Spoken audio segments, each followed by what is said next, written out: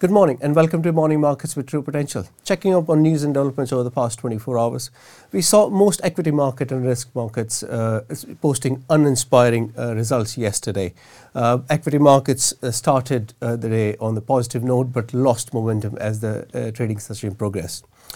Starting in the day early strongly, as I alluded earlier, the positive momentum was carried up from strong Asian markets where both Japanese equities and also Chinese equities posted positive gains. But as it was also boosted by the weaker than expected PMI's Purchasing Manager Index readings, which came across Europe and much of Western world, which came weaker than expected. That also fueled the expectation that the markets are now expecting some softening tones coming out of central banks on their monetary easing, which have been the big headwind for equity markets and all financial assets in generally. However, as the day progressed, we saw a mood in the markets weakening with softer guidance after earnings coming from big major companies in the US. Q4 earnings season is well into its stride. We saw Microsoft reporting weaker Q4 earnings and also providing a weaker guidance for rest of the year. So I think that all those factors did play into some softening in sentiments overall. We also saw another bellwether reporting weaker earnings, 3M, which is a manufacturer of Scotch tapes and many other industrial products and domestic household products. They also issued earnings which were weaker than expected. Also, the guidance was a bit softer.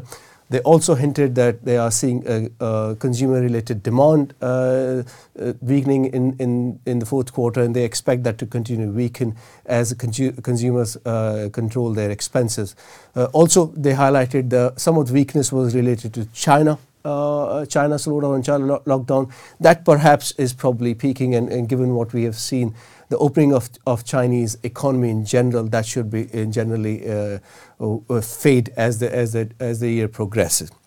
But this morning, some positive news on the earnings front from ASML, the largest technology company in Europe, reporting strong earnings, and also they are able to increase their profit margins. So I think a good positive momentum been carried out this morning from earnings from ASML into European markets overall. We also saw some better data coming out of Europe yesterday. The composite PMIs were surprised on the upside. If you focus here in the UK, we saw the Purchasing Manager Index, the activity data, softened quite markedly to the composite PMI reading came at 47.8. The expectations were for somewhere between 49.1. In December, it was still in contractionary territory, but I think the biggest surprise were the softness in the services sector. Though we also see manufacturing sector also being weaker, but it weakened much less than what was expected in the market, and we are starting seeing some nascent bottoming out of in manufacturing sector overall.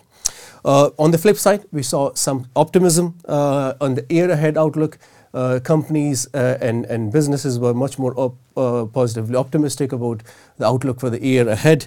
Perhaps that's reflecting the build-up in economic momentum we are seeing in the last couple of weeks and couple of months. We have started seeing the momentum being turned in the global economy, and largely probably because of what is happening in China, the opening of China, the easing restrictions, COVID restrictions in China. That is all feeding into somewhat of positive momentum overall. We also saw cost pressures, leading to cost pressures have been easing overall. And this morning, in fact, we saw purchasing price index weaken quite markedly. We saw a decline, month-on-month decline of -1.1% in producers' purchases, the input cost that is, but also they were able to pass on those cost savings to the final demand. So the output prices were also fell by 0.8% in December. So all in all, the price pressures have continued to ease both on domestic households and also on businesses.